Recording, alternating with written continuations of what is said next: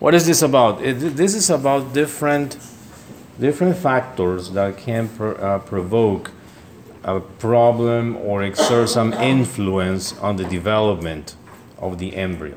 And that influence is usually in terms of defects, malformations, especially when embryos are exposed in the first trimester. Chemicals, different types of chemicals like occupational exposure or medications, different types of drugs are considered teratogens. The drugs, among the drugs, alcohol is one of the most serious because it provokes it is a cause of this problem called fetal alcohol syndrome, which consists in babies that are born with very low weight and with a series of malformations. But other problems, other factors include diseases like viral diseases, excessive amount of hormones may happen, like people with hyperthyroidism or people with hypothyroidism, some antibiotics, other recreational drugs like cocaine, and a long list of chemical substances that can produce defects in the development. And sometimes it's hard to determine if a problem, a defect, is caused by something, because this is like some malformation is detected by ultrasound, like at the end of the pregnancy or during the pregnancy or after birth, and sometimes we are not able to know what the cause was. Sometimes we know the patient had some disease or received some medication during pregnancy, and we say, well, this is a risk and some malformation may happen. But sometimes it happens and we don't know. Sometimes maybe radiation from unknown source. That's the reason why in different places where X-rays are taken, for instance, you see all types of warnings and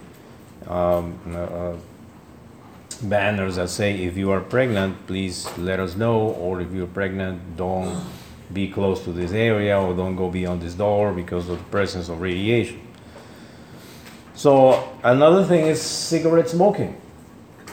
Also will make babies with very low weight and a series of problems like cardiac abnormalities and high mortality rates. High mortality rates because the serious conditions of the heart that cannot be compatible with life. That's why it's not advisable at all that pregnant women don't drink alcohol nor smoke. Now, sometimes you see people smoking and drinking during pregnancy and nothing happened. Well, lucky. But if you do and something happens, then you regret doing it. So it's better to say zero. The recommendation is zero. And there's no reason for doing it. Ionizing radiation, this is X-rays. X-rays are produce mutations in the DNA, and problems may happen in the first trimester if the mother is exposed to radiation like X-rays. That's another thing. During pregnancy, X-rays are not advised at all, unless it's absolutely necessary. In some cases, it can be done if there's no other possible way of diagnosing something. But usually there are many other ways to diagnose, and we avoid the X-rays as much as possible. Now, in theory, the amount of radiation that is minimal to cause a malformation, in theory, is equivalent of taking about 50 X-rays. And nobody takes 50 X-rays.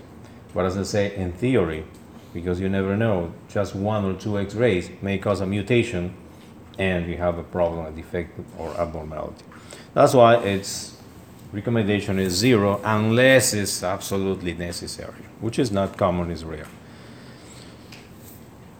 Problems of mental retardation, microcephaly, which is small head, stands for small head and therefore small development, lack of development of the nervous system sometimes, or the different types of skeletal problems and deformities. Professor, Yes. what's the difference between Microcephaly and anencephaly. Microcephaly and anencephaly. The difference is microcephaly is a small head. That means the cranium is small and therefore the brain does not develop completely sometimes. But anencephaly is the lack of development of the head. There's actually no development of the cranium and lack of development of the nervous tissue, the brain. And babies with anencephaly, they are not going to survive more than hours usually. Sometimes they die before birth in the uterus. But if they are born, they live for a few hours afterwards because they have no brain. The brain is completely developed. And therefore, many reflexes, many adjustments cannot be made after birth.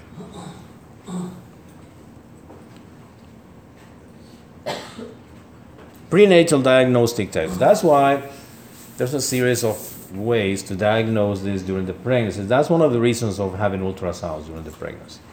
One at the first trimester and another one in the second or third trimester, at least two, to see the development and see if everything is fine. And usually detected some abnormalities that can be seen on ultrasound. That's not a 100% guarantee sometimes. Sometimes ultrasound says everything is going fine, but then after birth there's some abnormalities. Why it was not detected on ultrasound? But not all of them may be detected, sometimes not seen. And even the sex of the baby sometimes is hard to determine. Because some babies, they don't like to be exposed too much and they cover it up with one lower limb and they never show it clear. But usually some things are detected in the organs, the kidneys, the brain, important problems. Now, the other reason why ultrasound is useful is to determine the fetal age, because some women, they don't remember the last menstrual period, and we're not able to make a good estimation or calculation. And sometimes there's no matching.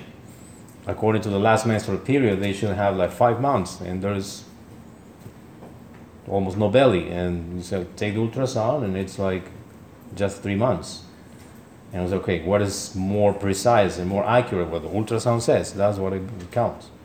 The last menstrual period is not an accurate factor to measure or estimate the fetal age. And to confirm pregnancy, determine the position, the final position, or identify multiple pregnancies, which can be seen clearly with the ultrasound. This is one example of an ultrasound with CRL. This is a crown rear length. We actually measure this distance, and there are tables that say what is the age, what is the fetal age or gestational age at different lengths. And during the first trimester, this is our gestational age, and that is shown up here, 12 weeks and 3 days. With that measurement, and we can establish, according to tables with a very good approximation and estimation, the gestational age. And this is something that counts. Let's say someone comes and they don't know, they don't remember the last menstrual period. We take an ultrasound and we take this age as the official age. And we can determine the expected date of birth and follow the development.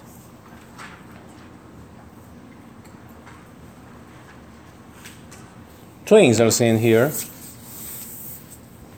in different sacs or amniotic sacs. And there are different ways that the twins can develop.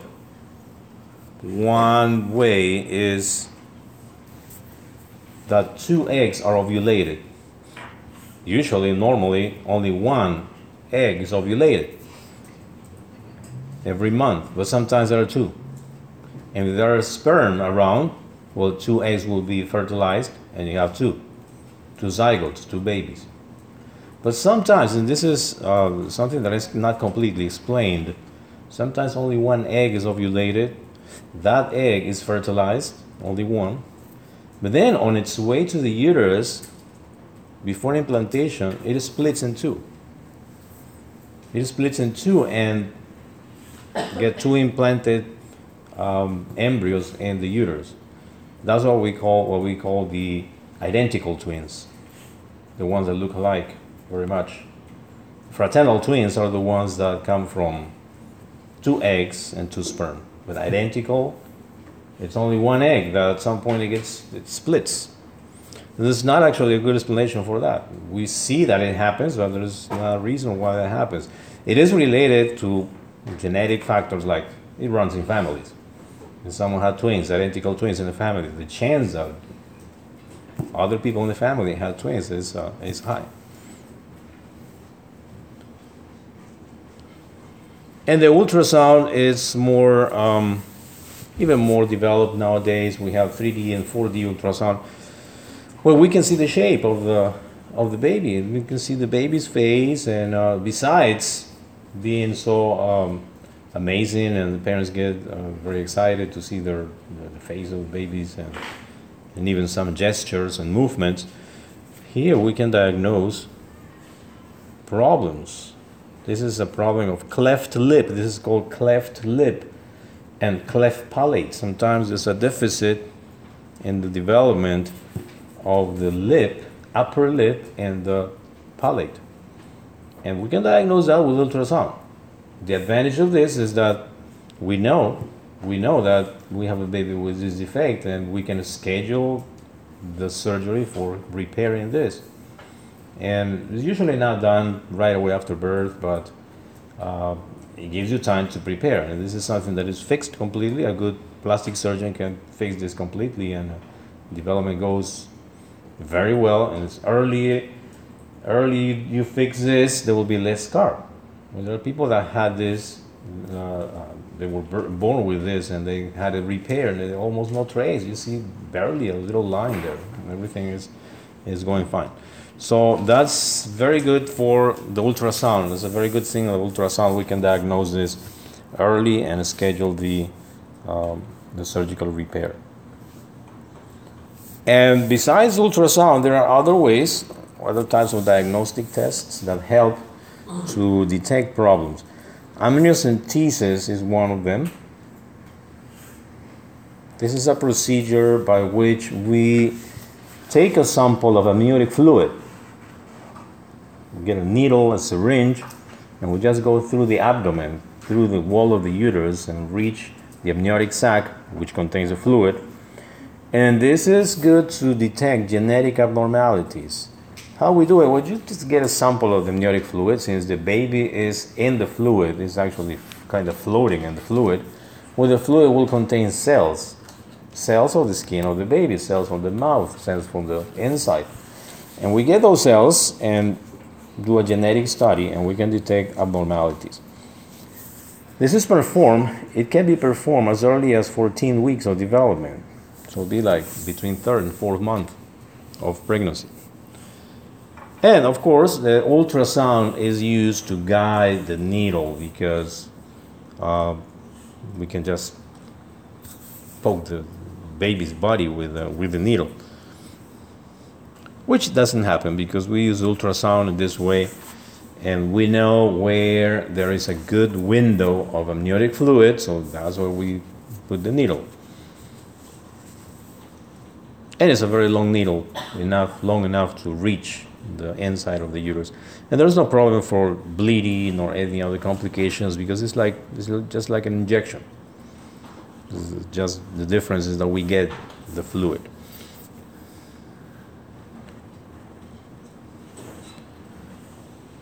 This is a more invasive procedure. This is called chorionic villus sampling. This is performed earlier, like 8 or 10 weeks of pregnancy. And I say it's more invasive because what we do is to insert a catheter through the vagina and through the cervix and collect a sample from the chorionic villi. So that means the placenta. We reach just the border of the placenta and take a little sample of the cells from there to identify genetic defects. They're the same idea. Now, amniocentesis and chorionic villus sampling can be combined sometimes. We get fluid, and at the same time we get tissue from the placenta. And here we see the catheter going through the vagina, through the cervix, and getting a piece of the chorion or border of the placenta. And we get cells from the chorion. That's a fetal part of the placenta, as we said in the question of the quiz. That's a fetal part of the placenta, so we're going to get fetal cells. So the same cells that we get from the amniotic fluid. Sometimes it's better quality. Sometimes the amniotic fluid won't give you much cells. But the chorionic villi will give you certainly good cells for diagnosis. The only problem is this more invasive, maybe more bleeding, and that's a different type of care after the procedure. Non-invasive tests include measurement of alpha-fetoprotein, maternal alpha-fetoprotein, and this is obtained from the mother in the blood. The alpha-fetoprotein, or AFP, is a substance that the fetus produces, and it reaches the highest levels at a week 12 to 15. We can measure this at that time. But it's supposed to decline. The levels are low, and they go to zero after the 16th week of pregnancy. So if we get the alpha-fetoprotein in someone with 23 or 24 weeks of pregnancy, that means that there's a problem in the development of the baby. And what the problem usually is a neural tube defect, nervous system. Kids with anencephaly, lack of development of the brain, they have high levels of alpha-fetoprotein after the 16 weeks. And anencephaly is just one type of problem of the nervous system. There are many other problems of the neural tube. Remember, the nervous system develops from a single tube. So that's where the problem happens, and we can detect that measuring this in the blood of the mother. These are the different ways that these neural tube defects are different variations of neural tube defects. Initially, and we talk about this on Tuesday, it's a trilaminar embryo. It's a flat disc, but then it folds. It folds, and we have a closed environment with a neural tube developed. And that neural tube is supposed to close completely.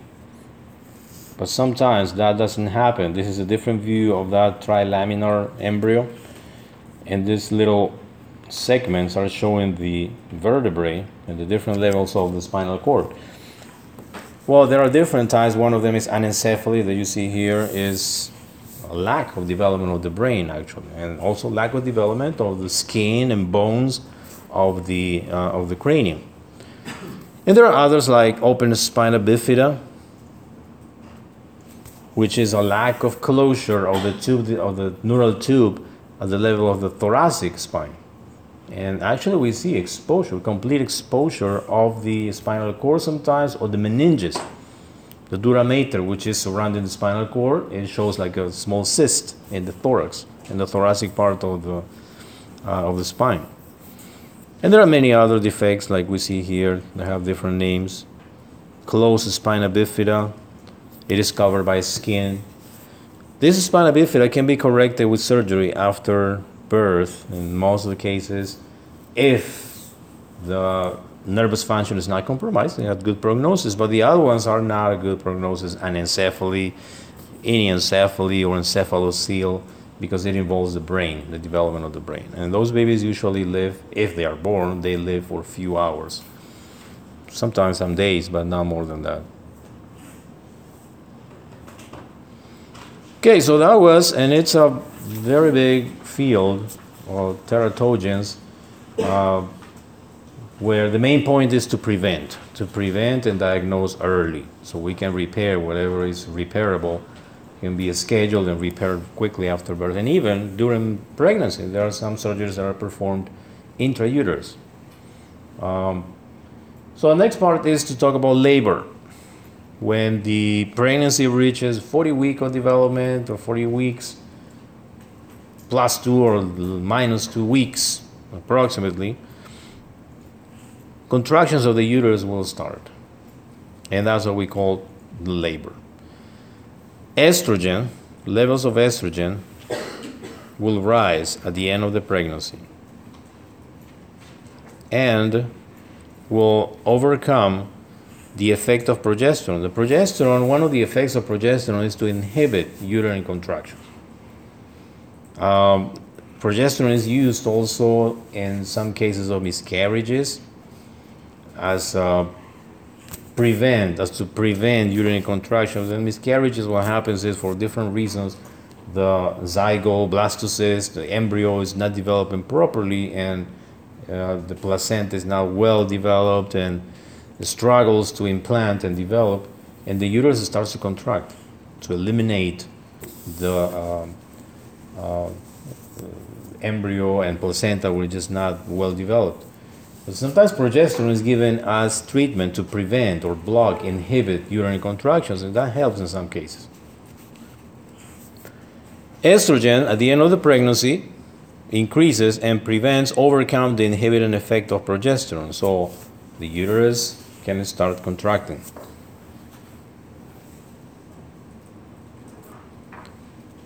And at the same time, the estrogens in high levels will make the cells of the uterus produce oxytocin receptors.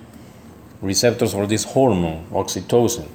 The oxytocin is that hormone produced in the hypothalamus and comes to the posterior pituitary gland and has an effect, promote contractions of the uterus.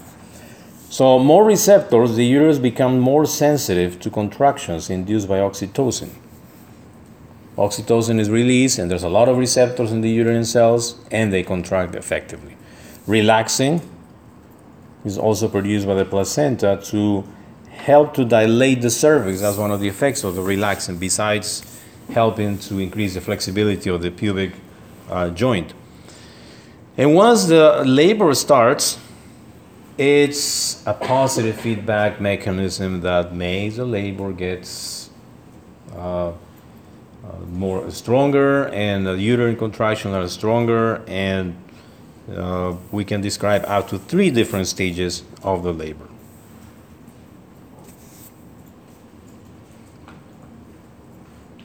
Labor has to be diagnosed first, and we have to differentiate what true labor is from false labor. False labor is defined as irregular contractions of the uterus. In labor, the uterine contractions occur at regular intervals. It's very common that in the emergency rooms, especially the pregnant women that are having their first baby, they show up very, very quickly. As soon as they feel contractions, they come to the emergency room and say, it's time. But then, after the examination, we determine that it's not a true labor, it's a false labor. There are irregular contractions. And so, no, it's not time yet. But I have contractions, yeah, but we have to measure the frequency.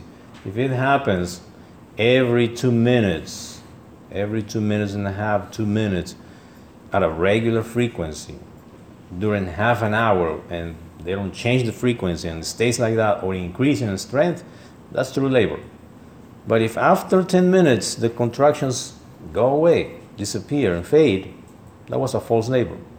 Which means, it means that labor is coming. Of course, labor will start at any moment, but not yet. And so usually they are advised to go back home, get some food, have some rest, be prepared, get ready for true labor, and as soon as the contractions get more frequent, they come to the emergency or to be admitted. Sometimes it's hard because women are very anxious and they say, no, I'm staying, but there are different ways that we can handle that sometimes. But first, we have to differentiate what true labor is from false labor. And once the labor starts, it goes through 3 stages. The first stage is called dilation. In dilation, the cervix will dilate. The cervix will open completely. From being closed, it dilates and opens up to 10 centimeters. Second stage is expulsion. So that's when the baby comes through the cervix, through the vagina, and comes out. And third, the placental stage, which after the baby, the placenta will be removed or expulsed. Stage 1, dilation, is measured from the time of the onset of labor, which sometimes is hard to determine, to complete dilation of the cervix. And during this time, that can last up to 12 hours. Sometimes it's very short. Some women have it in 3 or 4 hours, sometimes in 2 hours. But sometimes they last 10, 12 hours. The maximum time in the first pregnancy is up to 15, 17 hours. And the dilation of the cervix goes very slow and progressively from 0 to 10 centimeters. How we measure this? Well, usually the obstetricians, they measure this with a physical examination, with a vaginal examination. And they don't use any ruler to that or measurement, like measuring centimeters. What they do is an estimation. And at the end, when they feel no cervix around the head of the baby, which is coming down, then they say it's completely dilated or it's 10 centimeters. And the diameter of the head of the baby from both parietal bones, which is called biparietal diameter, it's 9.5 centimeters. So that's exactly the amount that is needed for the second stage. Here in the picture we see a stage of dilation, and cervix is almost completely dilated. And at the same time that the cervix dilates, it gets very thin. If you go and see the models that we are studying, you see the cervix, actually the walls of the cervix are very thick. Well, that gets very thin. It almost disappears. So there's two things, dilate and thinning of the cervix. Second stage is the expulsion. Contractions make the baby come through the pelvic canal and go through the cervix. And remember, as long as the baby's head is pushing against the cervix, that is a stimulus for more production of oxytocin and therefore stronger contractions. That's what the positive feedback mechanism is. Once the head comes out through the vagina, and the rest of the body will just follow without any additional effort. The hardest part is the head coming through. After that, the body will just come by different movements. And the pelvic canal is designed in such a way that the head of the baby has to rotate and follow certain movements. First the shoulder, the other shoulder, and the whole body is out. And that happens very quick. In terms of 1 minute, all the baby will be out. We don't have to force that. If we are helping for delivery, we just have to wait and hold the baby. Sometimes you have to help a little bit, but most of the things that you can do there is help the baby and hold it, and then cut the umbilical cord. Third stage is a placental stage, which happens after 5 to 30 minutes after birth. And the placenta is eliminated by uterine contractions. The uterus keeps contracting until the placenta is exposed. Placenta comes out with blood because the placenta has to detach from the wall of the uterus. That's the part that gets implanted. So the placenta gets detached from the wall of the uterus, and that produces bleeding. But the uterus contracts quickly. And when it contracts, it closes all the blood vessels that are bleeding. And it controls the bleeding by itself, practically. Sometimes we have to give some additional medications to help the uterus to contract better and decrease the loss of blood. And after everything comes a time that lasts about 6 weeks. And that's the time that the body takes to return to basal physiologic state. That's called puerperium. The uterus will return to the original size. All the fluid, the extra amount of blood volume that the mother had during the pregnancy will be eliminated. In the first 24 hours after birth, You see, the mothers will urinate amazingly, like 2 liters of urine, which usually is 1 liter. But he said 2 liters, 3 liters. He said, where did that coming from? Well, the excess blood volume that was during the pregnancy. And everything returns to normality. Although it's a dangerous time sometimes because some mothers which are not well nourished, they can have deficiencies of vitamins, and immunity may be depressed and may get some infections. But if everything is taken care of well during the pregnancy, there shouldn't be a problem after birth. Also, the hormones that are produced by the placenta and during the pregnancy, they prepare the mammary glands for lactation. Prolactin, which is produced by the anterior pituitary gland, is the main responsible for milk production. And oxytocin helps to release that milk from the mammary glands, from the mammary ducts. The ducts are surrounded by myoepithelial cells which respond to oxytocin and help to release the milk. And this works with a reflex called milk ejection reflex, which consists in, as soon as the baby is born, it should start stimulating the nipple because that's a stimulus. That's the stimulus, so the oxytocin will be released and prolactin also, and in the next hours, the milk production will be increasing its amount. But if there is no stimulus, then the oxytocin and prolactin will probably not work very well. And then you have mothers that say they don't have milk, but maybe it's because the stimulus was not enough right after birth. It's always good, it's always the best thing to get the mother's milk instead of formulas.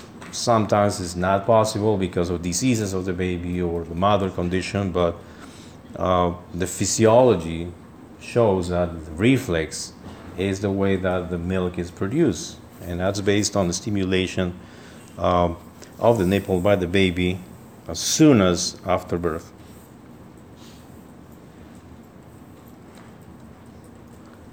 True milk is produced usually on the 3rd, 4th day. Before that time, there is a fluid called colostrum. It's a cloudy fluid that doesn't look like milk. And sometimes our mothers get concerned about it. They say, this is not normal, this is not milk. So I'm not producing milk, I'm not going to give them my milk. It's not good. Well, it is good. You just have to wait. Most of these things, unfortunately, is based on the education, the proper education the mothers receive before, during the pregnancy, and of course before and after birth. But sometimes these things are not well explained. And the other thing is that the amount of colostrum is not too much. It's just few amount. And some mothers also get concerned. They say, that's not enough for my baby. Maybe it needs more. It just keeps crying. Well, first, babies cry for everything. If the baby's hungry, they cry. It's too hot, they cry. It's too cold, they cry. It's too loud outside, they cry. So babies cry, and it's not only because they are hungry. But sometimes if they show a new mother, they say, he's crying, he's hungry. Not necessarily. And besides, they see that the milk, the colostrum, is just a few amounts. And they say, well, that's not enough for my baby. It needs more. And they start giving more milk, formula. And then the stimulus to the nipple now is less. So they won't produce milk after the 4th day. Actually, there won't be milk in enough amounts. So that's a process, that's a physiologic process.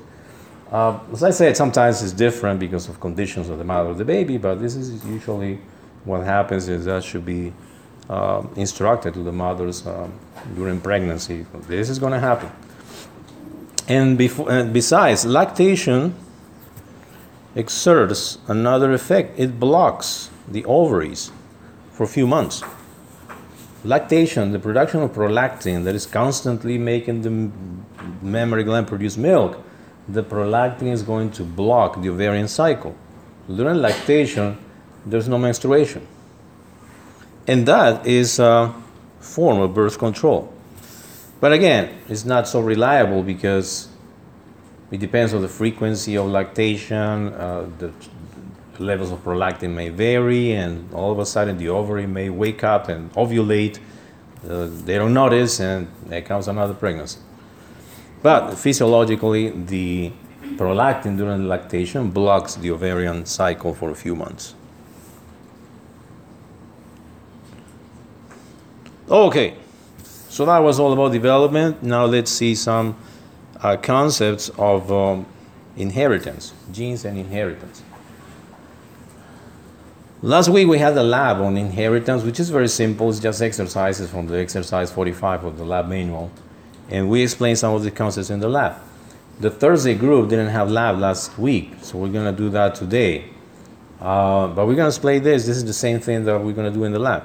So, and it's, the same is going to be a good review for the other groups. First, let's start with the concept of meiosis. Meiosis is the process by which the gametes are produced, meaning sperm cells and oocytes. And the main idea or the main fact here is to remember that the human species has 46 chromosomes. 46 chromosomes that can be expressed in this way as 2n because there are 23 pairs. And the n stands for the number of chromosomes that each species will have. This is different species. During mitosis, the cells with 46 chromosomes will just replicate. So a cell that has 46 chromosomes will give place to two daughter cells with 46 chromosomes. But in meiosis, a cell with 46 chromosomes will give place to cells with 23 chromosomes. And that's what we studied in spermatogenesis and oogenesis when we did the reproductive system. Now, this number of chromosomes that we call 2n, we say the cells are diploid when they have this number of chromosomes, 2n. For the case of the human is 23 times 2. So how we get the 46 chromosomes is when the ovum gets together with the sperm and we get the number of chromosomes restituted to 46 chromosomes. The sperm brings 23 and the egg brings 23. They get together and now we have 46. And the chromosomes are aligned in pairs and we call them homologous chromosomes. This drawing, this diagram that we see here is from a study called karyotype.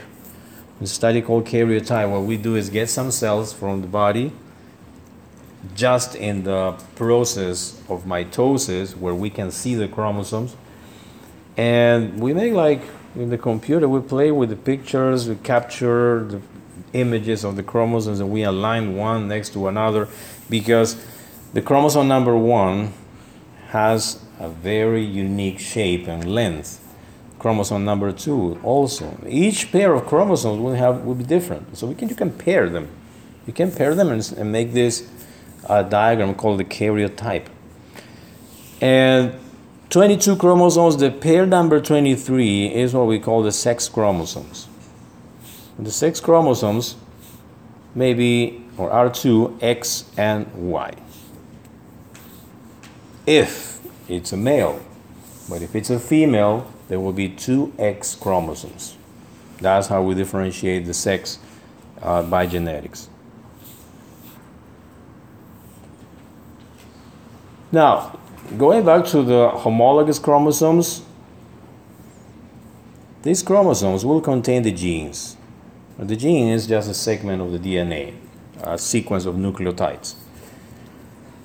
Well, the genes that the homologous chromosomes have are the same, meaning they control the same traits, therefore they make the same proteins. In other words, they have the same nucleotide sequence in a determined region.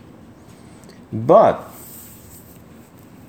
the gene is the same, but the information they bring may be different. And that's what gives the individual variation of the species. Now, the genes that are in homologous chromosomes and they control the same traits, let's say the chromosome number 1, for instance, in one of the regions in the upper arm, in the longer arm, there's a sequence that controls the color of the eyes. We know that. But that segment has different information in different chromosomes, in the homologous chromosomes. Because if the mother had blonde hair and the father had brown hair, well, that information is in their genes. And when they get together, if they have kids, they will be facing each other. Genes that code for color of the eyes, but with different information. And that's what we call alleles. Genes that are facing each other in the same chromosome, but they have different information about some trait.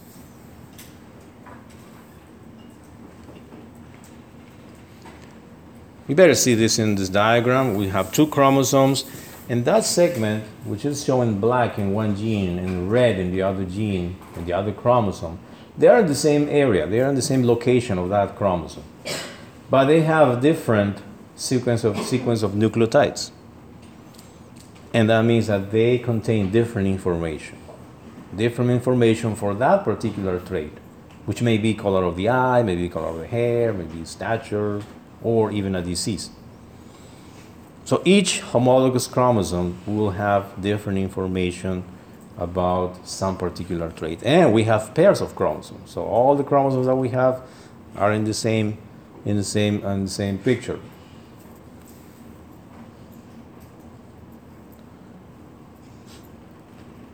Now, if the chromosomes they have genes that code for the same trait, but they have the same alleles, meaning they code for the same or they contain the same information, we call them homozygous.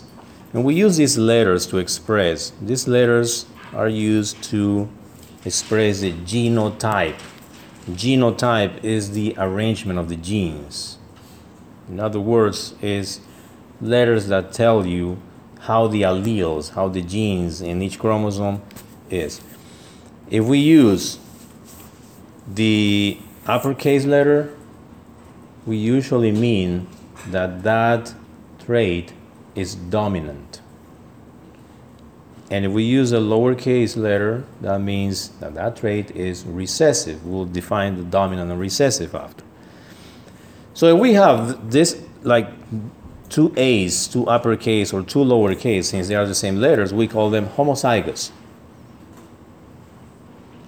But if we have this other arrangement, like 1 uppercase, 1 lowercase, we call it heterozygous. They are different. One is dominant and the other gene, the other allele is recessive.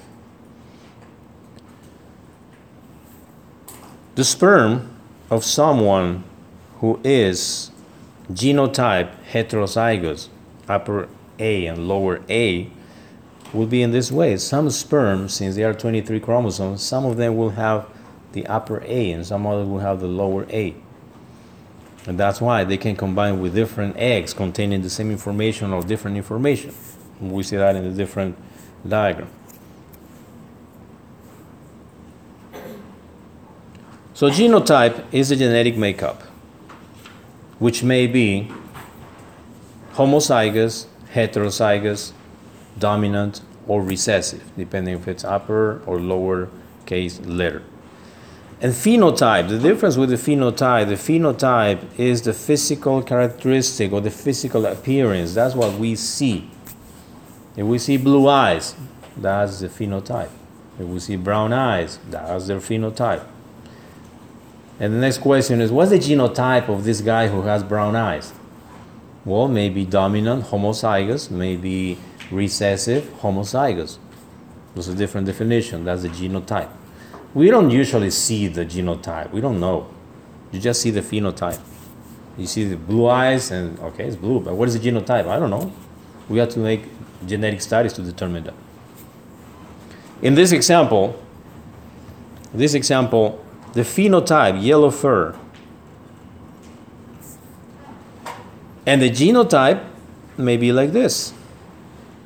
The alleles coming from mother and father are both small e, which means recessive. Since they are the same, we call this recessive homozygous. But if the phenotype is black fur, then this may be different types. The genotypes may be or upper E, lower E, or both upper E. The upper letter means dominant. And what a dominant is, a dominant gene, it means that the expression of this gene prevails over the other gene, over the allele. In this case, a small e expresses the yellow fur. This dog here has a combination of both. Both will be expressed, no, only one will get expressed as phenotype. And which is the dominant? In this case, the black fur. The phenotype black fur is dominant for this genotype. And whenever we find this combination, if there is an E, upper E, well, that will prevail. The only way that the yellow fur will be expressed as phenotype is that two recessive genes get together like this.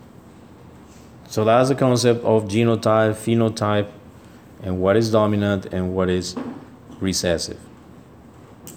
Here we have another definition of dominant. The dominant allele is that gene which phenotype or physical trait is fully expressed. And the recessive is masked. The expression is masked. Unless two recessive genes are together in a genetic makeup, and that will allow these genes to be expressed as phenotype. So this person is called heterozygote or heterozygous. This other person is called homozygous. But they may have both the same phenotype, because here we have upper P that is dominant over lower P, and in this other genetic makeup we have two upper P's. Well, there's the only one present, so it will be expressed. So the phenotype for these two may be the same, even if the genetic makeup is different. Now, the alleles that code for normal traits are not always dominant. For instance, the gene that codes for 6 fingers on the hand is a dominant gene. How many people have 6 fingers in the hand? It's rare. It happens, but it's not common. That means that all of us that have 5 fingers in the hand is because we have 2 recessive genes, homozygous makeup in our genetics, in our genes. So we express the 5 fingers. But if for some reason we get a different genetic makeup, or one of our kids with dominant gene for that trait, they will have 6 fingers.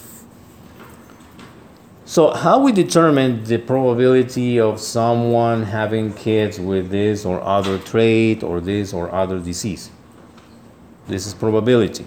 It's a very simple calculation that we do making a 2x2 table or Punnett square. What we do is to place the genotype of both parents, and we try to find out the different possible combinations. This table is very well expressed. This genetic makeup here is from the father, and this is genetic makeup of the mother. So you see the father is heterozygous, upper A, lower A, and the mother provides eggs, heterozygous also. Some eggs are A, upper A, and some eggs are lower A. And if we just go crossing, combining across and down the table, we get the different possible combinations. If this egg combines with this sperm, then we have a zygote like this. Or in the other way, we can have this other zygote with the genetic makeup, or this one. And then finally this one. If we know that some trait is recessive and dominant, and we know the genetic makeup of the parents, then we are able to establish probability that this couple will have this or that trait or disease. In this particular case, the gene expressed, or the genotype, the lowercase, a lowercase, it expresses albinism, this disease where there is the deficit of pigment in the skin. And it's recessive, so it will only be expressed if two genes, two recessives are together, like in that genetic makeup.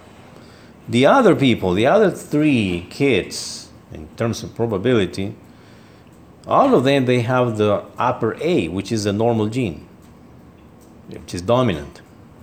And even if two of them have the lower A gene for the albinism, it is masked by the normal gene, which is the upper A. So these there will be three of them that are normal, and only 1 out of 4 will have albinism. And we say it's 75 or 25%. 25% of the offspring have the chance to have this disease called albinism. So we do this in this way. We combine, but we need to know the genotype of the parents. How we get to know the genotype of the parents? Well, the genetic studies go backwards. Let's say if someone has blue eyes, and we want to know, okay, go and see your mother and your father. Who has blue eyes? Well, my mother has blue eyes, and my father has blue eyes also. Okay, perfect. So that means that probably they are recessive. But if your mother has brown eyes, and your father has brown eyes, and you have blue eyes, where that came from? One of your parents have to be heterozygous and have the gene for the blue, recessive, which is masked in them. So we have to go back even one generation and find out what the grandfather, grandmother, which of them have blue eyes, and still brown eyes. And we go back, and keep going until we find somewhere and establish the different combinations. And then we get to know the genotype of the parents, which is not so simple sometimes. But it gets important when we're talking about diseases and not only physical traits like the color of the hair or color of the eyes. There is a feature called incomplete dominance. Incomplete dominance, we can detect this doing the same thing. We get the genotype of the parents, like in this table, mother and father. We know that the upper R gene expresses for red petals, and the small or lower R expresses the white petals. We make our table, and we have this genotype, 2 upper R's. Both are dominant. Phenotype is red petals. But this one, recessive, 2 lower R together, white.